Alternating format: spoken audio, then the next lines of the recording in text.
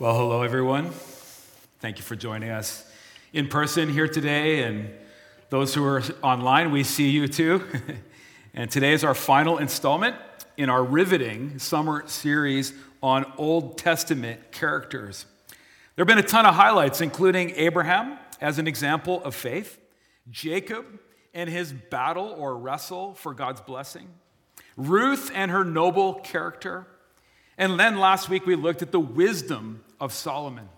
Today we come to Esther, a woman of tremendous courage. Her story is the stuff of Oscar-winning motion pictures. It reads like a New York Times best-selling novel, and it pops off the screen like a blockbuster Netflix miniseries.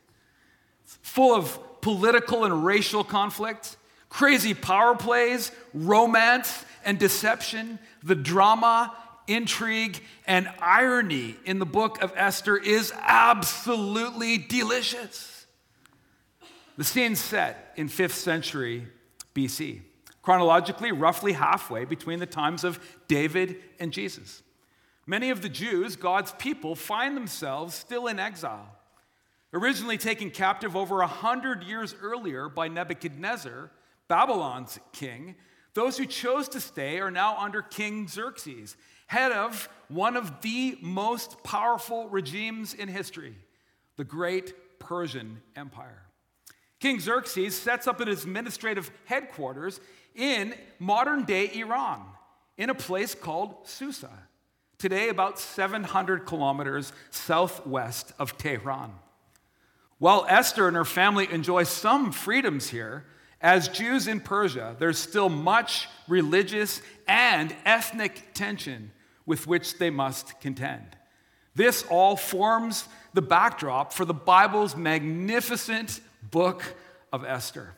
Let's pray together as we trust the Lord to speak to us today from His Word. God, we thank you for this incredible story.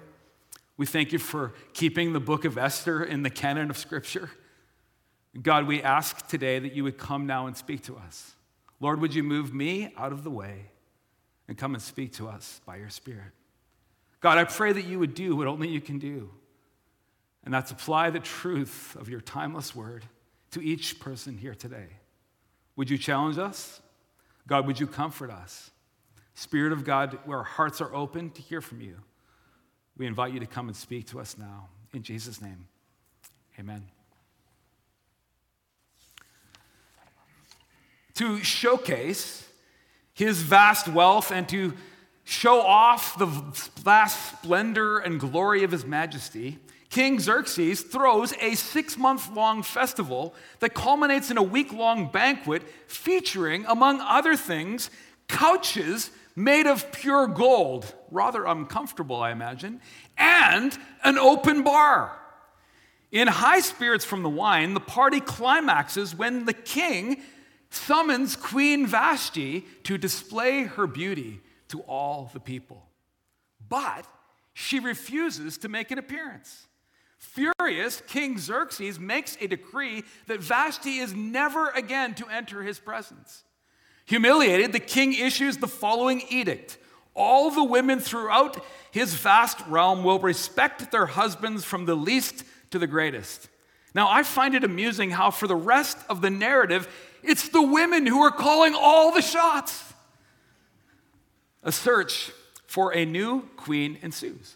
Bring all the beautiful girls in the kingdom to Susa, the king orders. And this is how we first meet Esther. It's in chapter 2, verses 5 to 11. Now there was in the citadel of Susa a Jew of the tribe of Benjamin named Mordecai, son of Jair, the son of Shimei, the son of Kish, who had been carried into exile from Jerusalem by Nebuchadnezzar, king of Babylon, among those taken captive with Jehoiakim, king of Judah. Mordecai had a cousin named Hadassah, whom he had brought up because she had neither father nor mother. This young woman, who was also known as Esther, had a lovely figure and was beautiful. Mordecai had taken her as his own daughter when her father and mother died. When the king's order and edict had been proclaimed, many young women were brought to the citadel at Susa and put under the care of Hegai, Esther also was taken to the king's palace and entrusted to Hegai, who had charge of the harem. She pleased him and won his favor. Immediately, he provided her with her beauty treatments and special food. He assigned to her 7 female attendants selected from the king's palace and moved her and her attendants into the best place in the harem. Esther had not revealed her nationality and family background because Mordecai had forbidden her to do so. Every day, Mordecai walked back and forth near the courtyard of the harem to find out how Esther was and what was happening to her. Esther, she's an orphaned daughter of Jewish refugees, being raised by her cousin Mordecai, who'd graciously taken her in, likely from birth. Discovered for her beauty, Esther is whisked away to the palace where she undergoes 12 months of further beauty treatments. While at the spa, it says Esther won the favor of everyone who saw her, and especially King Xerxes, who soon sets a royal crown on her head and makes her queen instead of Vashti. Meanwhile, cousin Mordecai catches wind of a murder plot against the king. He reports it to the recently crowned King Esther, who informs the king, her new husband, credits Mordecai with the crime-stopping tip, and the assassination attempt is foiled. As penalty, the 2 conspiracists are hanged on the gallows, and all the events are tidily recorded in the empire's history books. 5 years now pass between chapters 2 and 3. Next, King Xerxes promotes a man called Haman to position as his chief minister and commands everyone in the nation to bow down and pay homage to him. Chapter 3, verse 3. But Mordecai would not kneel or honor Haman. The text is fuzzy as to why he refuses. Perhaps it's because Mordecai is a monotheist. He's a worshiper of the one true God, of the Hebrew God. Enraged, Haman learns Mordecai is a Jew, and he looks for a way to use his newfound power to annihilate all the Jews in the kingdom. Just a quick aside here.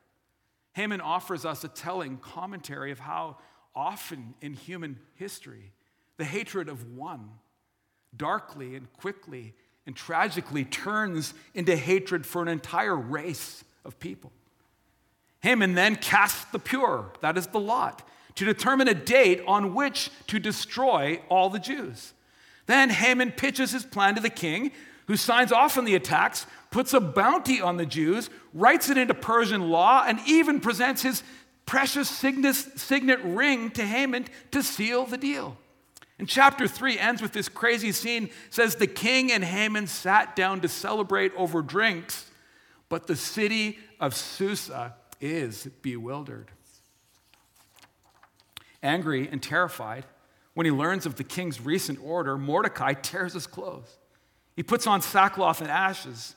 He wails loudly and bitterly throughout the city, as do Jews throughout the provinces.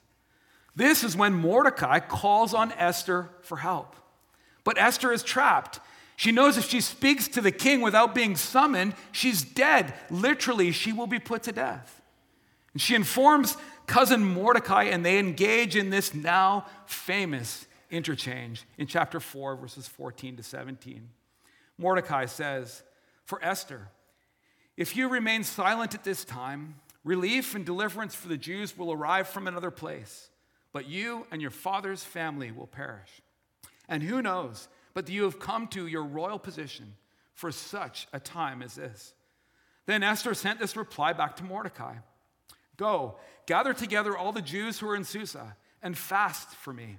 Do not eat or drink for 3 days, day or night. I and my attendants will fast as you do. When this is done, I will go to the king, even though it is against the law. And if I perish, I perish." So Mordecai went away and carried out all of Esther's instructions. After 3 days of fasting and preparation, Esther dons her royal robes and approaches the king at great risk. So courageous, it's clear that she's more concerned about the safety of her own people than she is about saving her own skin. And rather miraculously, Esther is received well, despite not having been summoned. The king even offers her half of his kingdom. But that is not what Esther's after. Her diplomacy is subtle and brilliant. Instead, she invites the king and Haman to a banquet she's prepared, and later, over drinks, the king asks, "What is your request?" Esther's response, "Come to dinner again tomorrow. Then I will answer the king's question." Is Esther purposely holding the king in suspense to build his curiosity so that when she finally reveals her request, he'll be a lot more anxious to fulfill it? Savvy. In high spirits, Haman heads home after dinner and he brags to his family about how he's the only person invited in the king's palace to dinner 2 nights in a row.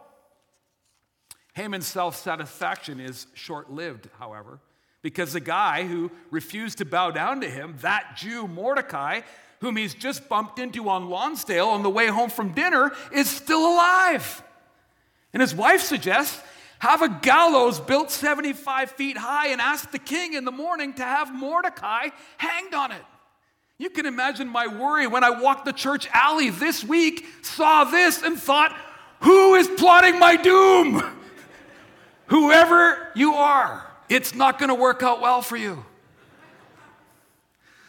Suffering insomnia later that evening, the king, to help him fall asleep, calls for the history books and stories read of Mordecai heroically thwarting the assassination attempt on him 5 years earlier, prompting the king to ask, has Mordecai been duly rewarded for his valor?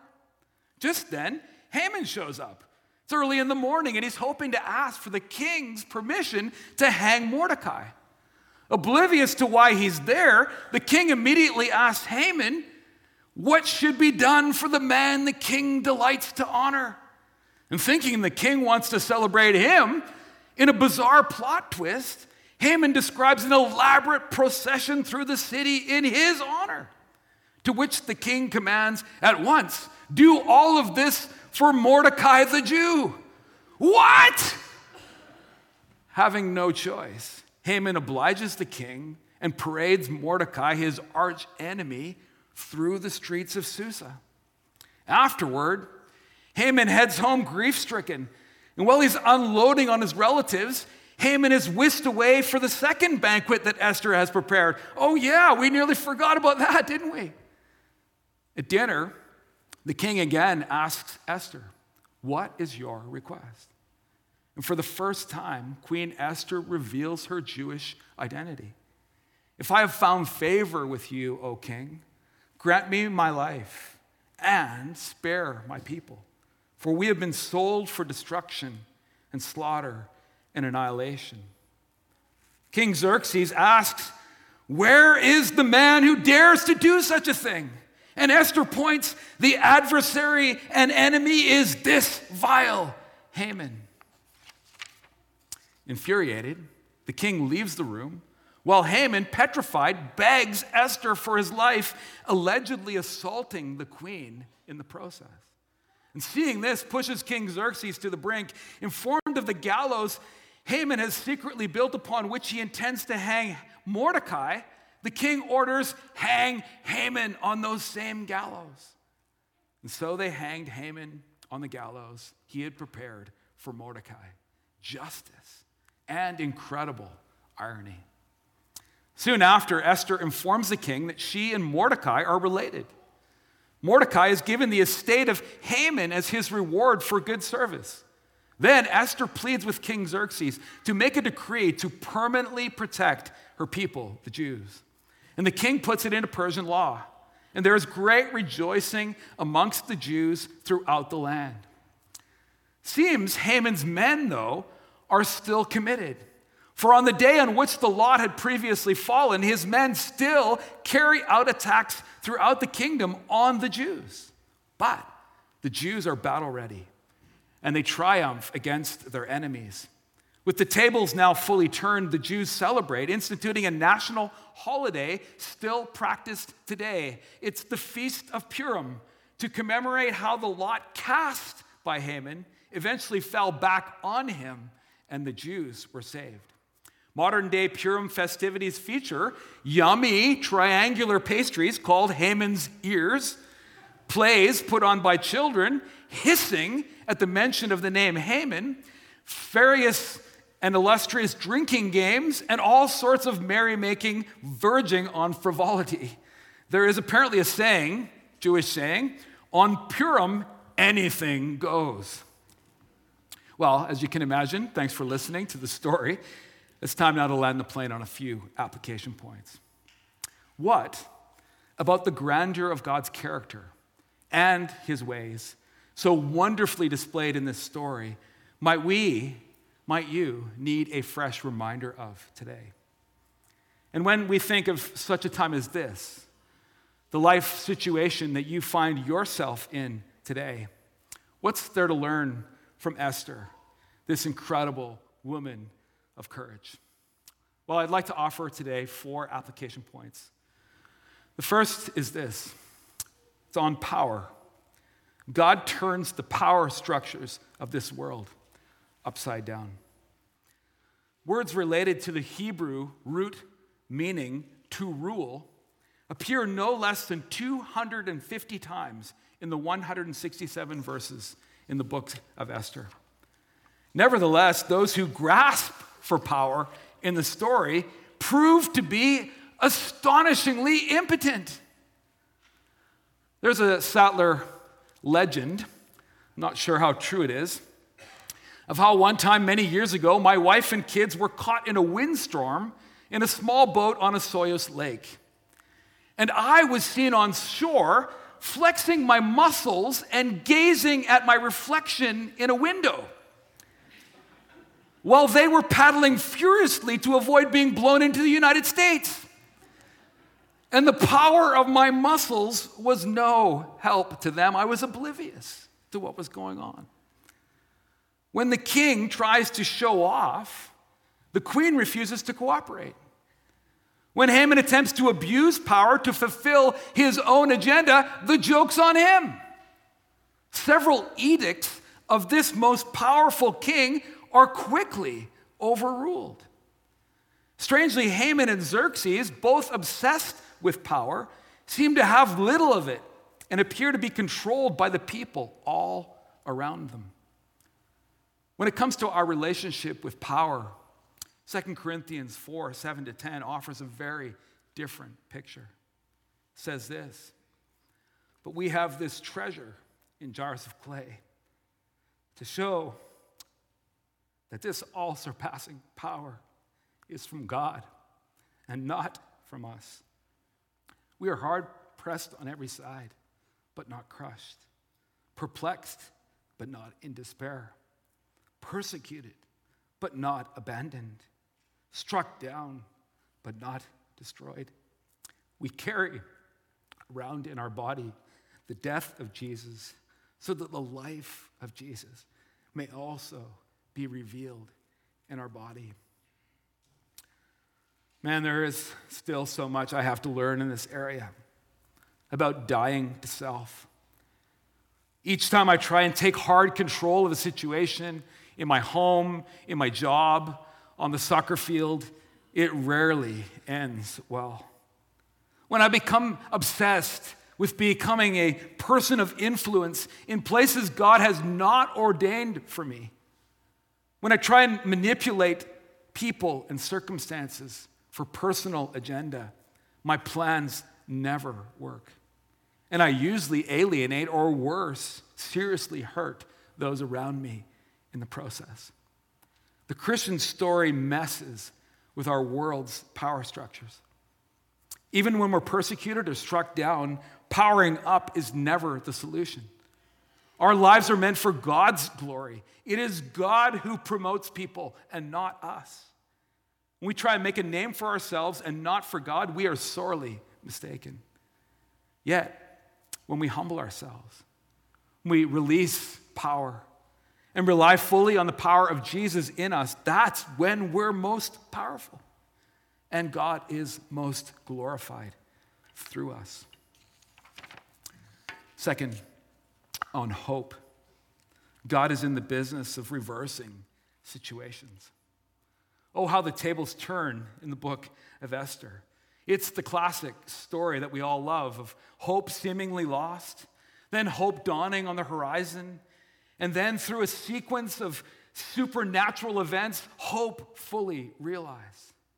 Esther captures the heart of the Christian story, and it ultimately points us to the living hope provided in the incarnation and resurrection of God the Son, Jesus. In 1 Corinthians 15, the Apostle Paul says, "Where, O death, is your victory? Where, O death, is your sting? The sting of death is sin, and the power of sin is the law, but thanks be to God, he gives us the victory through our Lord Jesus Christ. Therefore, my dear brothers and sisters, stand firm. Let nothing move you. Always give yourselves fully to the work of the Lord, because you know that your labor in the Lord is not in vain." Central to Christianity is the marvelous truth that God loves to redeem our life experiences. God loves to transform situations, and God loves to offer hope when there is none, even in the face of death itself. And so I ask, what in your life feels hopeless today? A broken relationship? A financial situation? A health problem? A secret you're carrying that if someone were to uncover, you'd be in big trouble? Whatever your circumstance, I encourage you to trust God today, even for the miraculous. God loves to reverse our hopeless situations. Third application point is on courage. I want to say this morning that obeying God is well worth the risk. In the ancient world, there was a policy designed to enhance a king's power and to guard against assassination attempts. Approaching a regent without a summons was punishable by death. Esther knows she cannot approach the king without an invitation. And she's holding on to a big secret. She's a Jew far away from home, and the king's just sanctioned a genocide against her people. To go to the king now was to risk certain death. It reminds me of that great scene towards the end of Lord of the Rings, The Return of the King, when facing impossible odds of fighting all the armies of Mordor, Gimli, Tolkien's pudgy dwarf pipes up, "Certainty of death, small chance of success. What are we waiting for?"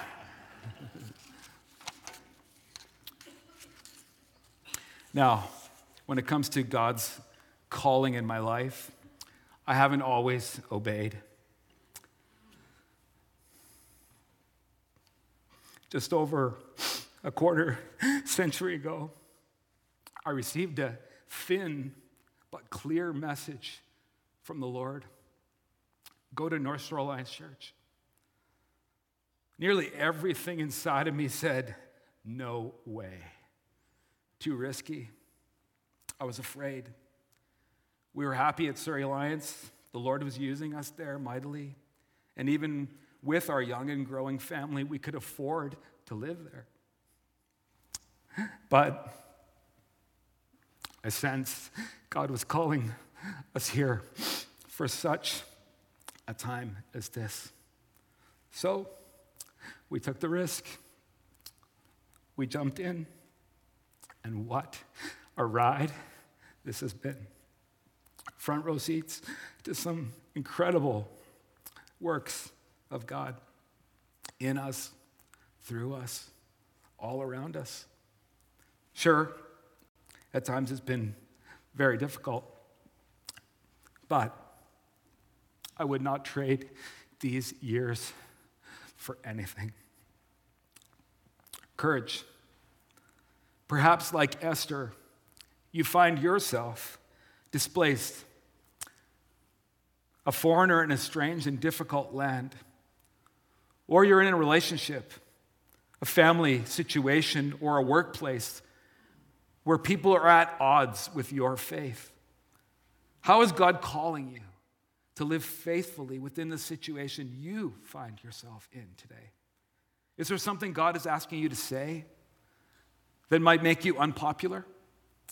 Is there a thing that God wants you to do? Is there a precious possession that God's nudging you to give away? Is there a place that God is calling you to go? Friends, if God has put something on your heart, I encourage you to step in, to step up and to do it. It'll be well worth the risk. Fourth and finally, on God's sovereignty. God is always working out his purposes in his time and his way. It's been the source of much debate for centuries, causing some to throw it out entirely. God is not mentioned a single time in the book of Esther, yet it's still part of our Bible. It's read religiously by Jews every year at the Feast of Purim because it's part of the family history book of God's people. For our understanding of God's sovereignty grows out of our real life experiences. Much of life on our planet is lived with no mention of God, when assuredly, still God is there.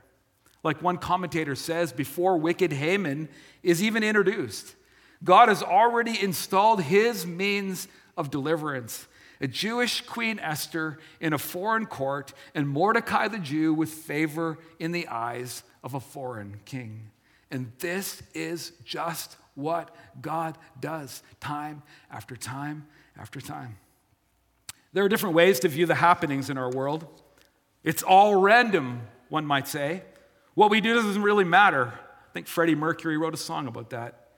We have no impact on the goings on in the universe, and so eat, drink, and be merry. Do whatever you like. Or it's all fate, and smart people try and make something of themselves, like Haman, by working the religious, political, social, and economic systems of our world for personal gain. But the Christian story features a loving sovereign, behind it all working out his eternal purposes. This God King governs the universe from an entirely different perspective than we humans can understand. And that is such a good thing. It's a relief. In Isaiah 55, the Lord says these words, "For my thoughts are not your thoughts, neither are your ways my ways. As the heavens are higher than the earth, so are my ways higher than your ways, and my thoughts than your thoughts." Belief in God's sovereignty means putting our faith in God's good character and God's divine perspective high above it all. Truthfully, though, sometimes it feels like our world and my life is in pieces. And I wonder, is God even there? Often it seems like he's distant, absent, perhaps too busy to care. But we can take comfort in this truth, core to Christianity, that even when our life or our world feels like it's spinning out of control, our God is still in charge of all the affairs of the universe. People of North Shore Alliance Church, when God is least visible, when we are tempted to think God has forgotten us, we can be sure God is still good and God is still working in his time and in his way. And graciously, like Esther, God even includes us in his work. God invites us to be part of something way bigger than ourselves. It's so awesome. And what a joy it is to witness the sovereignty of God mysteriously worked out in our world when we courageously respond and step into his call and obey.